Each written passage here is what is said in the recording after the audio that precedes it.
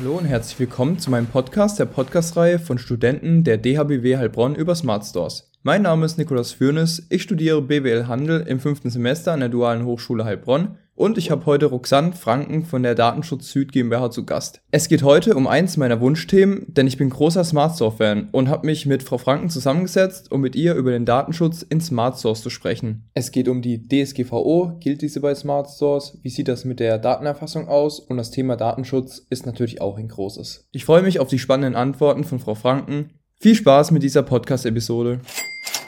Ja, heute ist ein total spannender Tag, denn ich habe die Möglichkeit, mit Frau Franken von der Datenschutz Süd GmbH über den Datenschutz in Smartstores zu sprechen. Gerne können Sie sich auch kurz vorstellen. Ja, gerne. Mein Name ist Roxanne Franken. Ich bin seit letztem Jahr bei der Datenschutz Süd GmbH und befasse mich gerade aktuell ausschließlich mit Datenschutzrecht. Wir sind beratend tätig für viele Unternehmen in Deutschland. Und ja, kommen in jeglichen Bereichen mit dem Datenschutz in Berührung. Kurz zu mir, ich habe Rechtswissenschaften an der Universität in Köln studiert und war vorher als Rechtsanwältin tätig im gewerblichen Rechtsschutz. Und ja, freue mich heute sehr dabei zu sein und etwas zum Datenschutz bei Smartstores beitragen zu können. Das freut mich auch total. Vielen, vielen Dank für die Zusage schon mal im Voraus. Jetzt stellt sich natürlich auch direkt erstmal die Frage, was sind überhaupt Smartstores?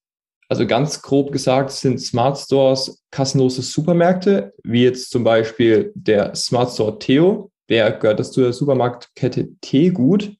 Um hier dann allerdings einkaufen zu gehen, muss der Kunde sich eine App runterladen und auch registrieren. Damit kann dann der Kunde das Ganze, seinen Einkauf scannen und auch bezahlen. Es hört sich jetzt alles total einfach an, aber welche Daten werden da im konkreten Fall überhaupt von mir gespeichert und dürfen die dann auch weiterverwendet werden?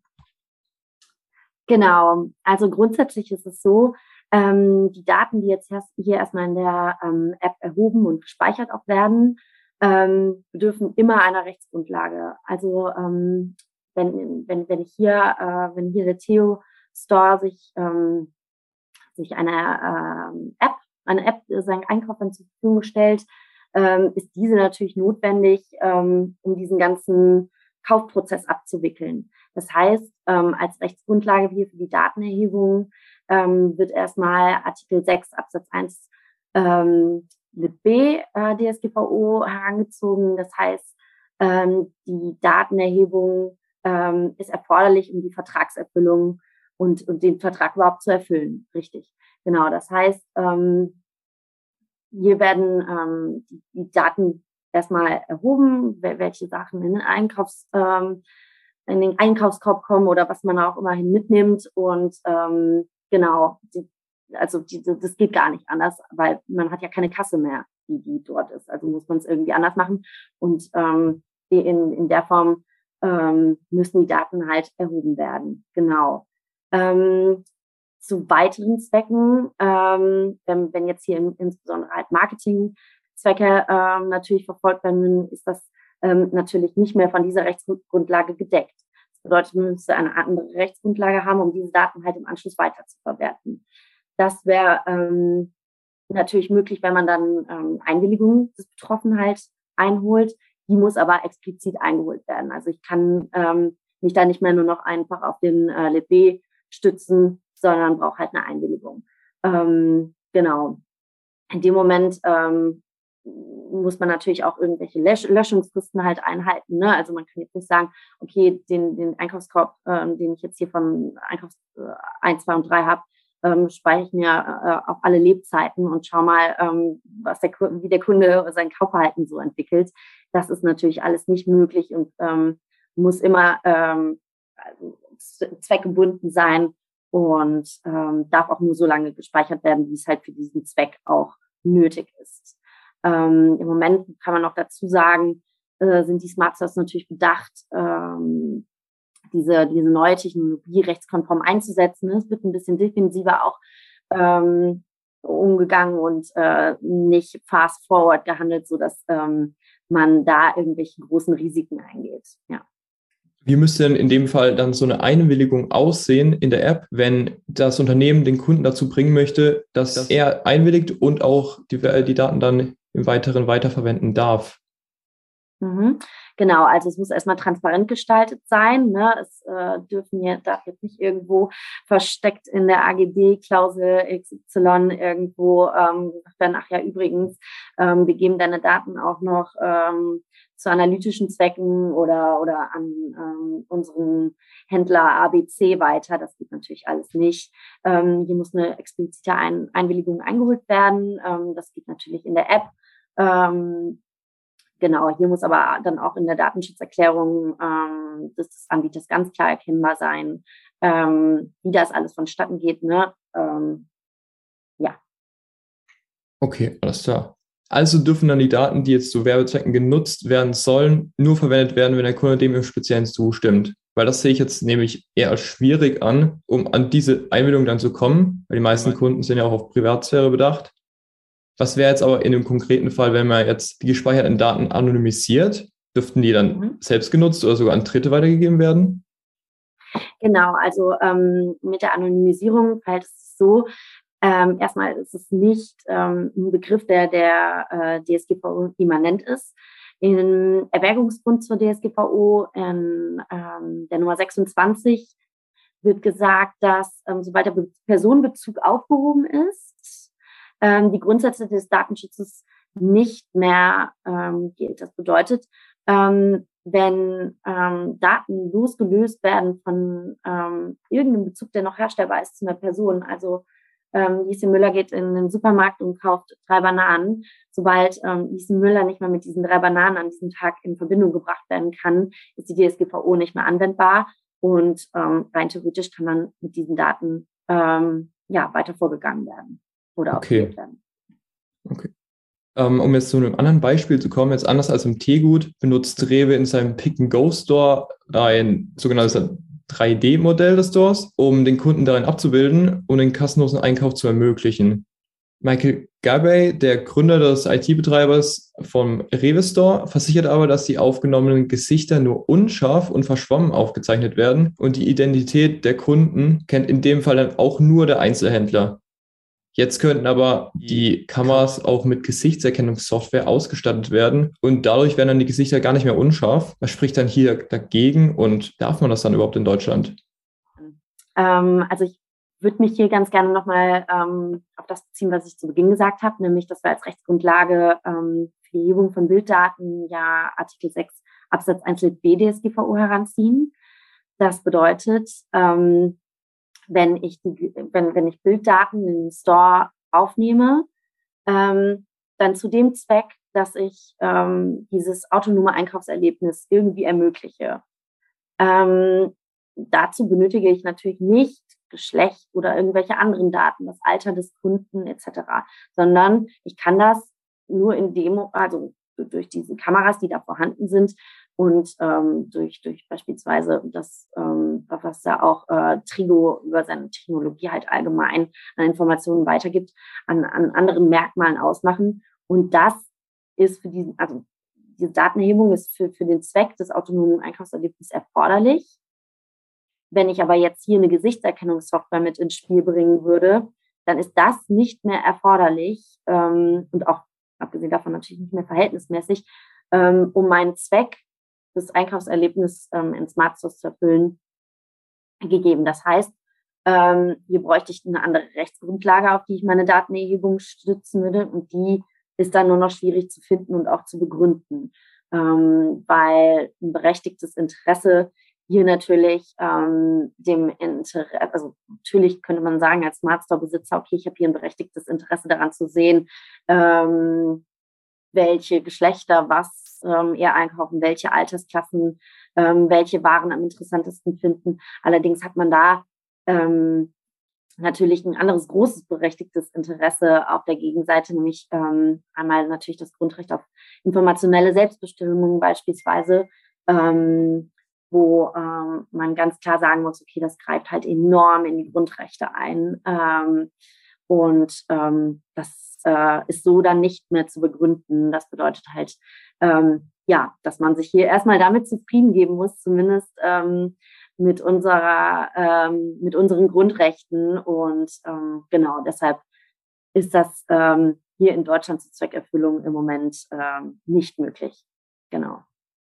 Wenn jetzt aber die Stores gesetzeswidrig genutzt werden würden und nicht ganz normal, wie es vorgegeben ist und wie jeder Normale dies auch nutzen sollte, wäre es dann möglich, diese gespeicherten Kameraaufnahmen, die dann auch so gespeichert bzw.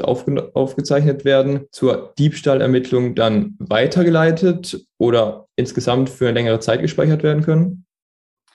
Genau, also hier muss man halt zwischen sämtlichen Kameras, die es in Supermärkten, aber jetzt halt natürlich auch in Smartstores gibt, unterscheiden. Das bedeutet, in den Smartstores oder jetzt, wenn ich Trigo zum Beispiel nehme, ist sowas ja überhaupt gar nicht möglich. Das heißt, selbst wenn eine Behörde, hier eine Strafverfolgungsbehörde, zu einem Supermarkt gehen würde und fragen würde, hey, kann ich eure Daten haben? Wir brauchen Bilddaten von Tag XY, dann müsste Trigo beispielsweise sagen, okay, wir können die gar nicht, also wir können die zur Verfügung stellen, aber es bringt natürlich nichts, weil die wesentlichen Merkmale, die hier diese Strafverfolgungsbehörde halt natürlich benötigt, nämlich zur Tätersuche, zur Findung, Ermittlung, das ist also völlig unbrauchbar. Deshalb muss hier natürlich eine Strafverfolgungsbehörde auf die ganz normale Videoüberwachung, die es halt in jedem Supermarkt auch gibt, zurückgreifen.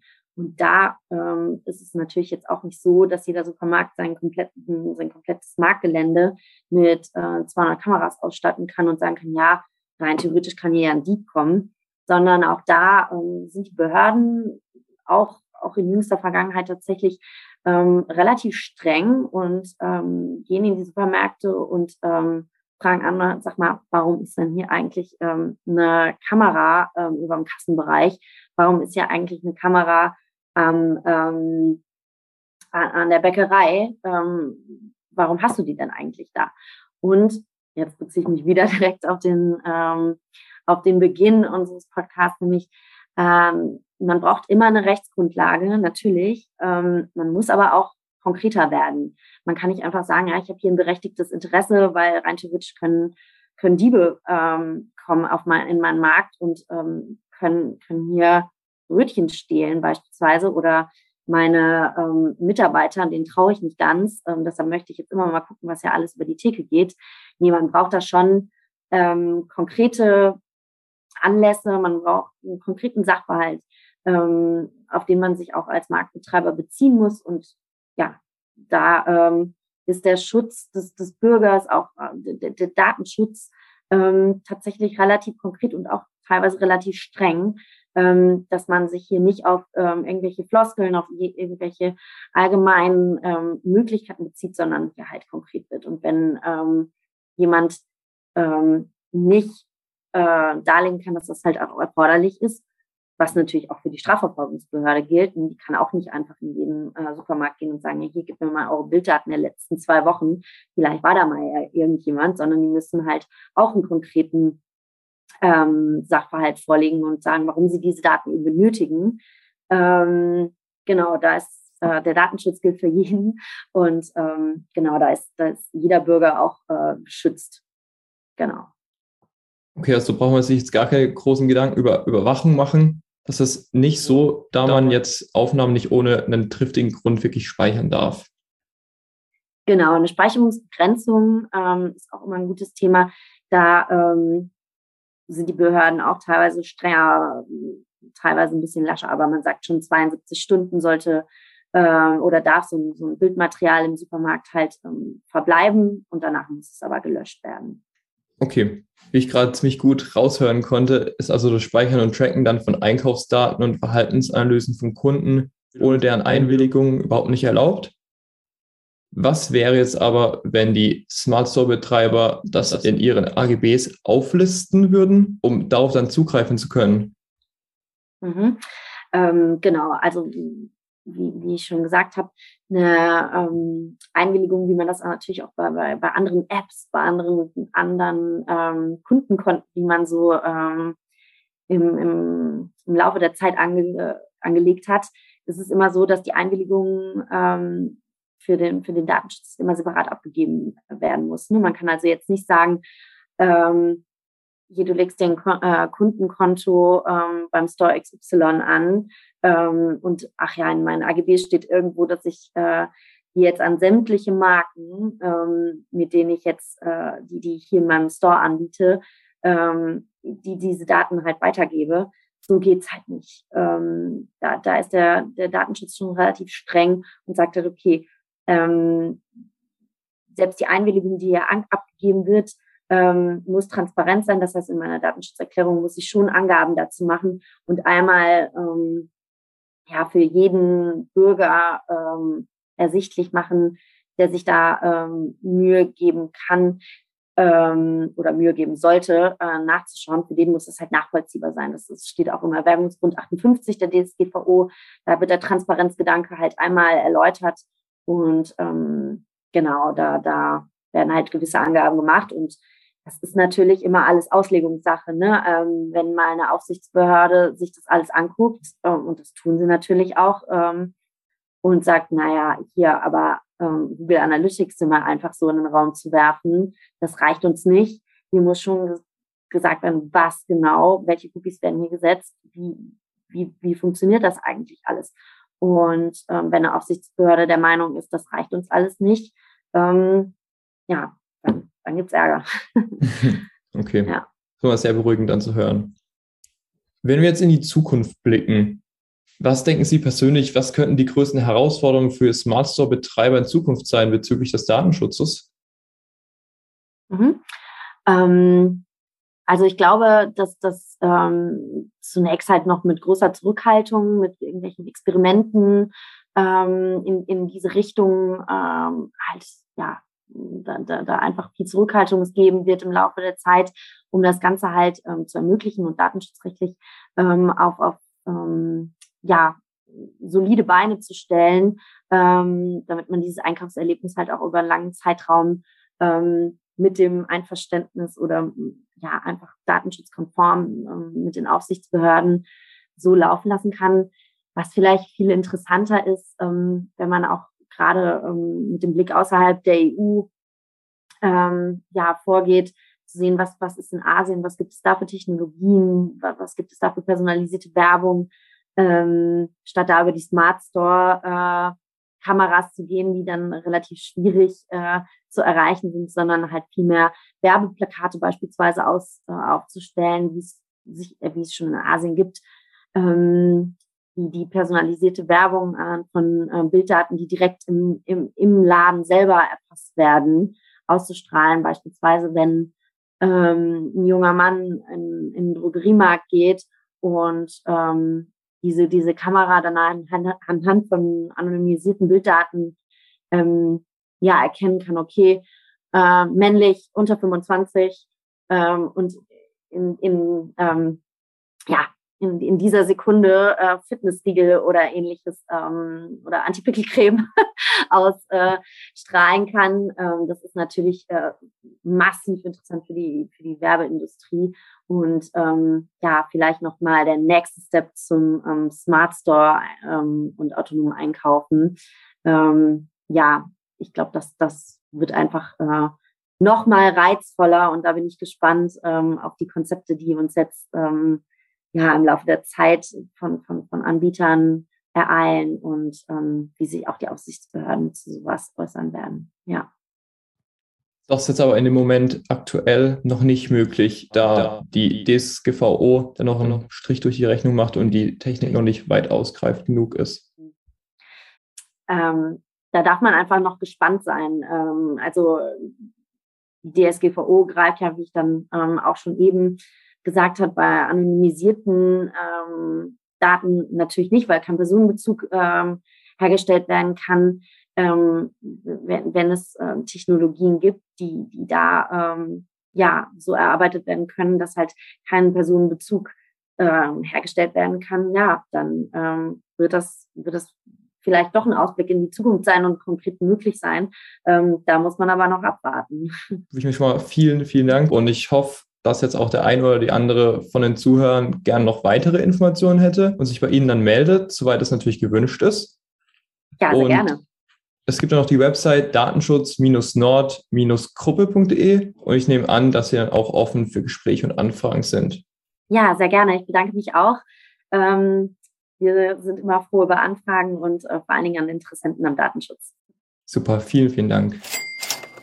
Durch dieses aufschlussreiche Gespräch habe ich das Gefühl bekommen, dass viele Großplayer wirklich Wert auf den Datenschutz bei Smartstores legen müssen, um langfristig in diesem Business erfolgreich zu sein. Ebenfalls bin ich auch davon überzeugt, dass die Datennutzung in Europa durch die DSGVO gut reguliert wird und ich ohne die Angst, überwacht zu werden, in Smartstores einkaufen gehen kann. Das war's mit Smartstores für heute. Wenn Sie sich darüber hinaus für das Thema interessieren, finden Sie auf der Website der DHBW Heilbronn weitere Podcasts meiner Kommilitonen. An dieser Stelle würde ich mich gerne bei Frau Franken für die Teilnahme an diesem Podcast bedanken und ebenfalls bei Diego Weber von The Art of Selling Wine, der mir das Thema Podcast deutlich näher gebracht hat. Ein großes Dankeschön gilt ebenfalls Herrn Professor Rüschen, der in Zusammenarbeit mit der DHBW Heilbronn das Podcast-Lehrmodul erst ermöglicht hat.